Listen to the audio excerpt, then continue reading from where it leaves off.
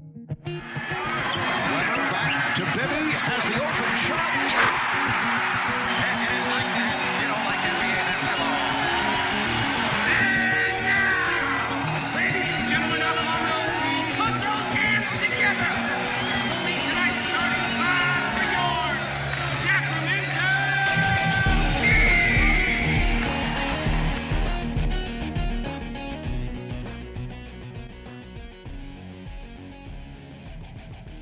Welcome to the Kings Insider Podcast on NBC Sports California, brought to you by Wendy's. I am James Ham, and joining me today, I know I say this on occasion, there are a couple of guys that stand out to me that not only are they Sacramento legends, but they're the people that you're glad you met in your life. They're genuine people, and behind the scenes, they're even better than the incredible product that they've done in front of the camera or in front of a microphone. So today we're bringing back Gary Gerould, the longtime voice of the Sacramento Kings. G-Man, how are you? James, I'm good. I appreciate that very kind introduction. I think you've got to set the legend standard maybe just a little bit higher, but all is good. All is good. You're back this season, and what is this? Is this 34 or 35? This is 35, yep. Since the Kings joined the Sacramento scene in 1985, this will be the 35th season. So I guess that officially means I'm now old, but I still enjoy what I do, and I'm blessed to have the opportunity, and I'm excited. I'm looking forward to another adventure. You know, that's what it feels like this year. It feels like an adventure. The last, a decade that I've got to cover, it doesn't always feel like an adventure, or at least the adventure isn't the type of adventure that you'd want to go on. It's one of those adventures that you're looking at, you're like, man, that looks like rain. But what is it about this particular season that you're excited to see and you're excited to be part of? Well, I think that, in the years, and you can relate, the reference I frequently use is we've been wandering in the desert for a long time. And finally, I think over the last couple of years, a legitimate foundation is in the process of being built. And it's exciting to see the young core of players that have shown great promise over the last couple of seasons. And now to have the roster augmented with some veteran experience and more talent. And the term that I have used over the last season was one of rejuvenation. And I think that it started to reward longtime Kings fans.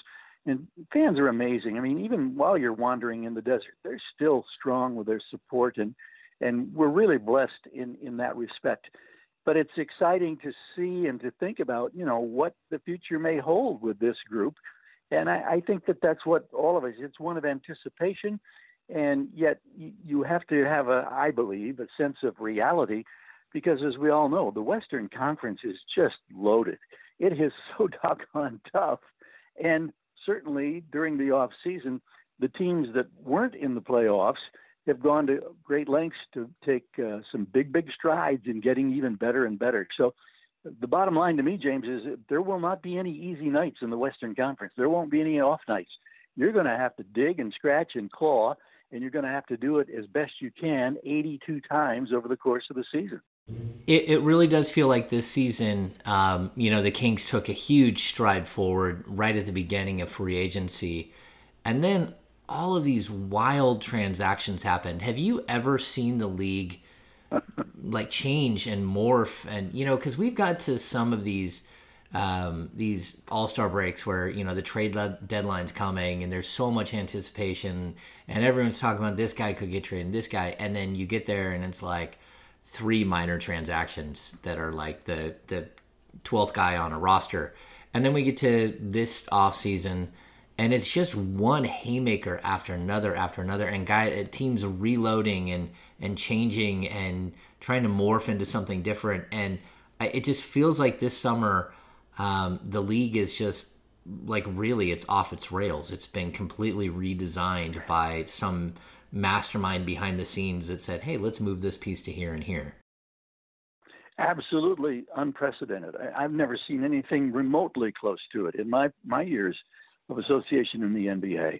And we knew it was going to be, I think there was a sense that, this could be this could be significant. It could be different, but I don't know that anybody really had a preview of the scope and the depth of the changes. And I don't know what the final numbers were, but I know that in that first week from June 30th and that first week in July, and you talk about haymakers, I mean, they were coming by the hour. And there were I think there were over 220 players that were eligible to be moved. And I don't know what the final number was, but it was well over half of that total. And so when you think that there are, 450-ish players in the NBA, that's a staggering amount of change. And it's hard to get a real grasp or a handle on it. And, of course, as we get closer to training camp and the preseason and into the regular season in mid-October, we'll have a little better idea of how things are stacking up. But I know that there aren't many rosters that are even remotely close to looking like they did at the end of last season. Yeah, even, the Portland Trailblazers, a team that went to the Western Conference Finals, which was, in my opinion, it was slightly fluky that they made it all the way to the Western Conference Finals. But either way, they were there. They're a completely different team. I mean, they lost Al-Farouq Aminu, they lost Mo Harkless. Yusuf Nurkic, of course, is out for half the season, but Myers Leonard, they deal. They bring in Hassan Whiteside, but then not a lot of other pieces. And that's a team that made small tweaks in the grand scheme of things, adding, a former All-Star big. And then you have teams like the Lakers and the Clippers that just went out and really, really improved themselves. Teams like the Golden State Warriors that went from being a perennial championship contender to probably not. And I think it's just been a wild ride to see, and again, like covering it, that first window of free agency, I've never seen anything like it. It's almost like Adrian Wojnarowski had a Google Doc open with tweets, like 50 tweets that he was going to line up, and he just copy and paste and hit tweet and then copy and paste and hit tweet. It was just absolutely remarkable.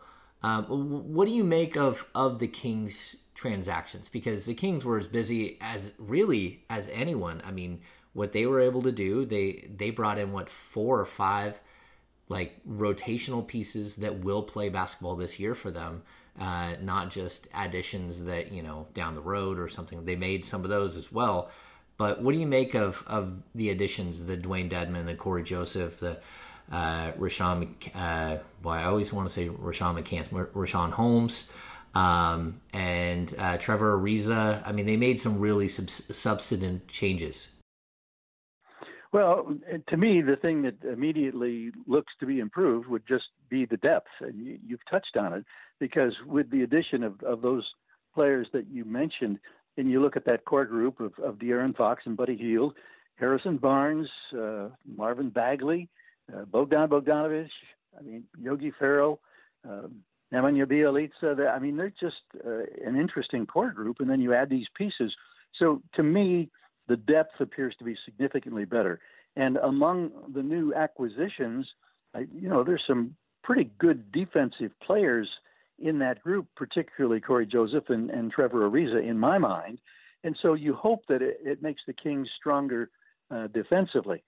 But then the realism of the Western Conference that we've touched on, Sacramento had 39 wins last year. That was up 12 from the previous year. That's a huge jump. Yes. But it took 48 wins to get into the playoffs in the Western Conference. And I don't remember the number from 2 years ago, but it was in the high 40s. It may have been 47 or 48 then. So when you look at things, you say, okay, how are you going to improve another 9 or 10 games to possibly ensure the fact that you make the playoffs? It's a huge challenge and a huge assignment. But it's exciting to think that, okay, this team is deeper. This team should be better defensively. And then you factor in a whole new coaching staff, and you wonder about chemistry and how things are going to, galvanize and come together. It's intriguing, but it's exciting at the same time. All right, so I've watched some of your preparation. I've seen your folders that you bring. I've also seen, Greg Popovich has a coaching tree. Pat Riley has a coaching tree. I think Gary Gerould has a broadcasting tree of guys who emulate some of the things that you do, the way that you study and prepare. And I think it's interesting because no one gets to see behind the scenes of what you do to prepare.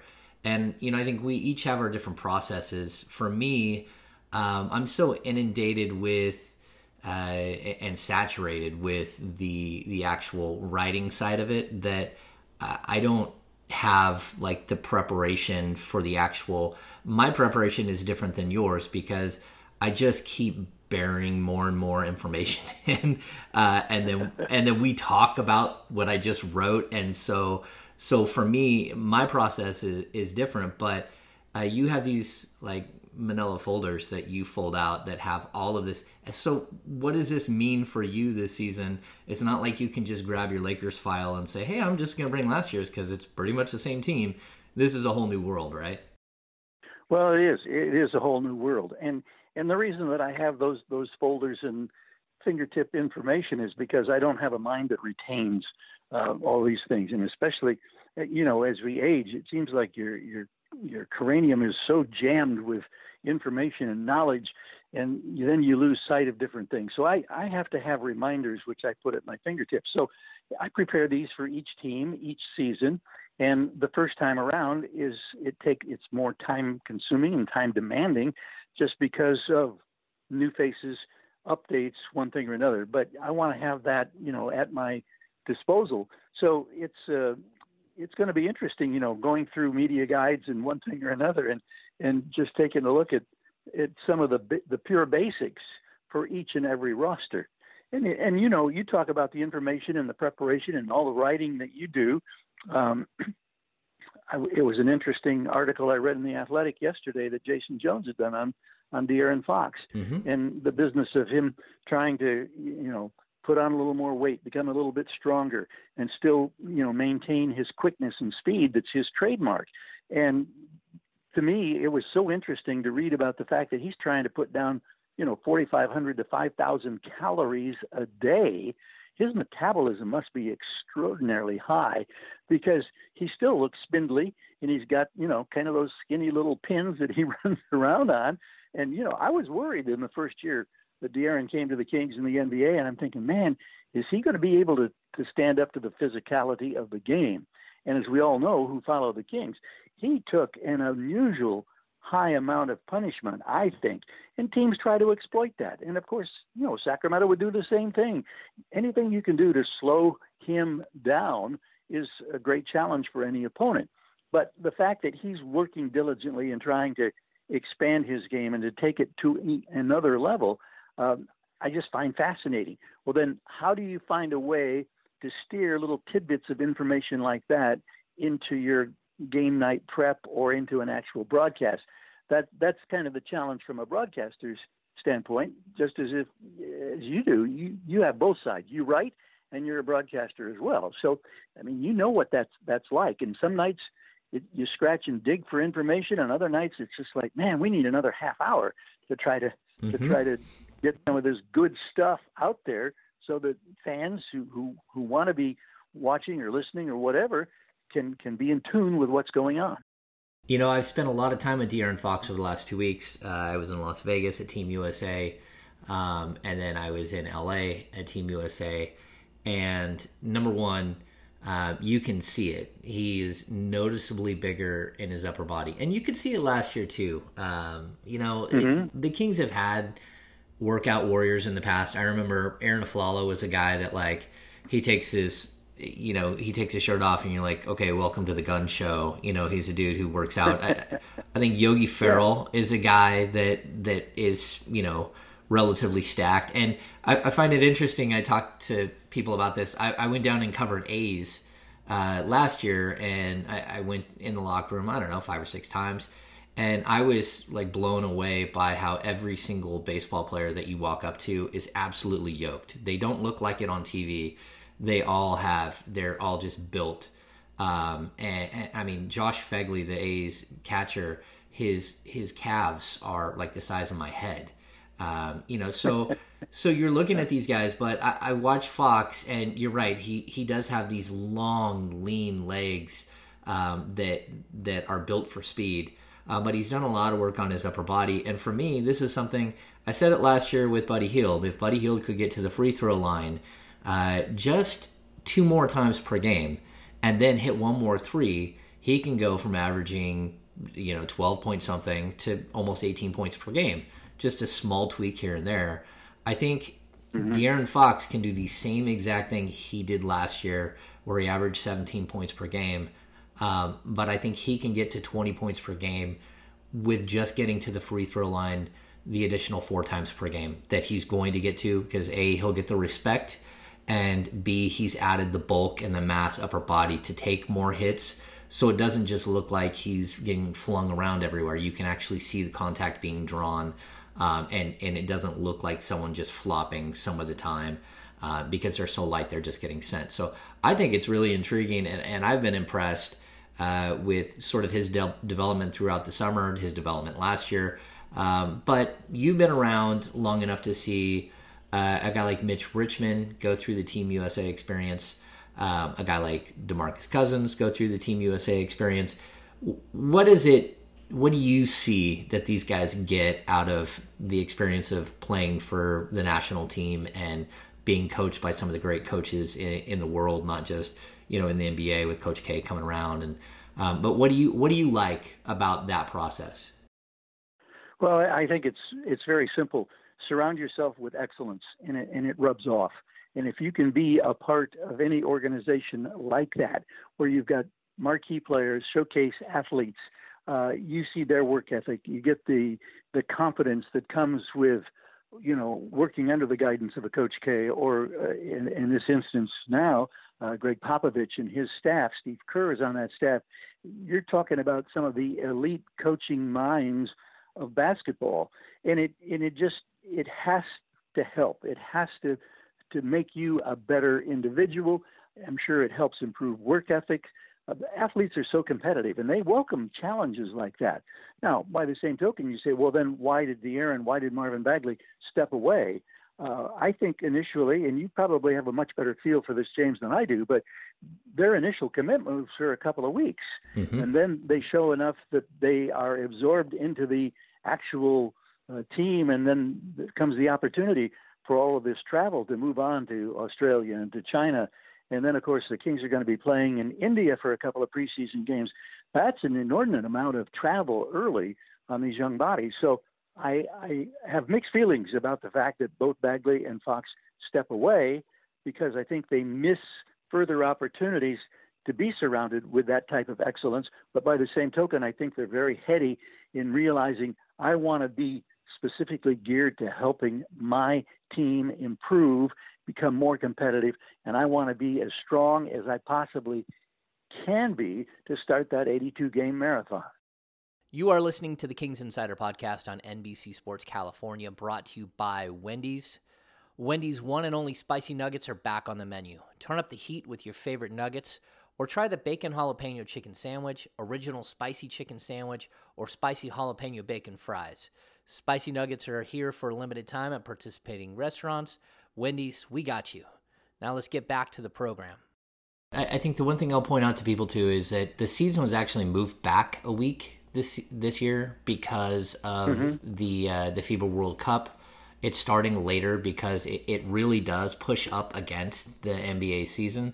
I know for a fact that Marvin Bagley showed up to Team USA as a select team member, expecting to play for 1 week, get his foot in the door, get a taste for what Team USA is. Plus, there's a ton of bigs, some of them with a little bit more experience in him, but a lot of guys that are all around his size on the select team specifically, Jared Allen, Jaren Jackson Jr. There's a lot of guys that they brought to camp, Mitchell Robinson. And so standing out amongst those guys wasn't going to be easy. So Marvin Bagley fully walked in expecting to be there a week and then go home and get back to finishing his summer workouts. He's got an upcoming album, whatever you call it now, dropping. So he had other plans. With Fox, he was given a 2-week notice that, hey, look, you're gonna B, there's a good chance that you're going to make the team because we have these injury issues with Kyle Lowry, and either way, we think you're an up-and-comer. I was surprised by his decision to walk away, mainly because I had spoken to him the night before, like while in post-game of Team USA. He didn't know if he was going to be traveling to Australia the next day because he hadn't been told yet if they were taking everybody or if he was going to be invited. And so it was this sort of a strange conversation, but at the same time, he had just gone out and played 6 minutes and he expected to be a much bigger part of it. And I think at a certain point you have to weigh the experience of it versus what it's going to do to you and what the ripple effect could be for your team down the road. And I think he wants to have a tremendous season, and he saw this as a potential speed bump in that season, that there would come a point where the miles, I did the math and it was something ridiculous. You're looking at, like 4,600 miles to Melbourne, Australia. And then you're looking at, from there, you're looking at thousands and thousands of miles to get to China. I'm not even quite sure why they figured those two places would work. And then just a trip home. I mean, we were talking about, another like 18 to 20,000 miles that he would put on his body. And then India, which is something like 17,000 miles. And that's all before you even get to an 82 game schedule. It's absolutely brutal. Right. So I get it. Even like for ourselves, like I'm looking at it like, man, could I physically do all of that travel and all of those time zones in that amount of time? So I understood it. And I also think it's very possible. He's a smart kid. He probably got a lot out of the 2 weeks of training. And so I'm excited to see how that plays out for him and what he kind of brings back to the club. That brings up India. And, we've mentioned it here a couple of times, but you're going to be on that plane. And how excited are you for just another new experience, because you've done so much, be it from racing or from the Kings and going to China and going to all of these places, but this is different. This is the first time the NBA's been to India for something like this, to actually play a game. How much are you looking forward to that trip? Well, excuse me, it's exciting because it is a part of the world that I've never been exposed to, and I've been blessed to have a lot of international opportunities over the years. It's going to be a grind in terms of the travel, and it's a very short stay. And you play 2 games, Indiana Pacers back to back, and you turn right around and fly back to the United States. But it's an interesting experience, and I think it's one that we've all known was kind of out there since Vivek Ranadive became involved with the Sacramento Kings organization. And I can only imagine how excited Vivek is in seeing his team being the first to represent the NBA in his native land. And, Harrison Barnes spent some time there earlier in the summer and had great things to say about the experience. And the people are so hungry in that country for more exposure to NBA basketball. And so those things, I think that rubs off on everybody. And we're all excited. And it's an unknown. And you don't quite know, what it may entail. But I do know that from my previous opportunities with NBA travel on an international basis, the Kings going to Japan early on, they've been to China a couple of different times, to Mexico City. The NBA does things right. And so a lot of the things that might be more of a challenge to the everyday international traveler won't be nearly as cumbersome for those who are involved in this King's adventure in going to India. So I'm excited. I'm looking forward to it. It's going to be fun to, see what this new core group of Kings looks like with the new coaching staff. I think it'll provide a tremendous bonding experience, even though it's a very quick kind of a whirlwind type of trip. But it's an intriguing way to start year number 35 with the Sacramento Kings. All right, so I don't want to keep you all day. We're talking to Gary Gerould, the longtime radio voice of the Sacramento Kings. You're a busy man. You get pulled all over the place during the off season. There is no off season for any of us for the most part. But there are 2 more things I want to ask you about. Number one, I watch you come in and introduce yourself to every single new incoming King, and some of them take to it like they embrace that your niche is different. You're media, but you travel with the team. You've been doing this for a long time, and there's a respect factor. Some of them, like they just look at it and say, okay, it's another person introducing themselves to me. But one player in particular that I've seen sort of glob on, and he's got a heart of gold, and it's something that I just want to ask about. But what are your thoughts on Harry Giles and sort of his personality off the court and what he sort of means and can mean to chemistry and culture and things like that? I love this young man, and I am excuse me. I look at him and I look at the potential and I look at the challenges that he has faced from a physical standpoint, the surgeries with his knees and one thing or another, and the slow progression, the way the Kings organization has brought him along since they brought him in from the collegiate ranks. I'm excited for Harry, and he reminds me a little bit of a Wayman Tisdale, of a Chris Webber, in the big smile that can light up an arena. And I love his interaction with fans, and I love that he has embraced Sacramento. And the thing that intrigues me, James, is that I'm 79 years old, and we're talking about 19, 20, 21-year-olds when they come into the Kings organization. I mean, you talk about a generation gap, but I want them to know that I am on their side, that I am behind whatever they do, and I want to encourage, I want to develop a relationship, a rapport with these people that is genuine, that is earned. And it's, it never hurts when you've got a veteran player, because, they take on the youngsters, and for them to maybe whisper in a young man's ear, it says, G-Man's okay. He's one of us. Well, that's great. And I love the fact that almost for the most part, that's always the case within the Kings family and the Kings organization. So I'm lucky from that standpoint. But for Harry, I'm amazed at some of his skills, his basketball instincts, his passing ability, the way he sees the floor.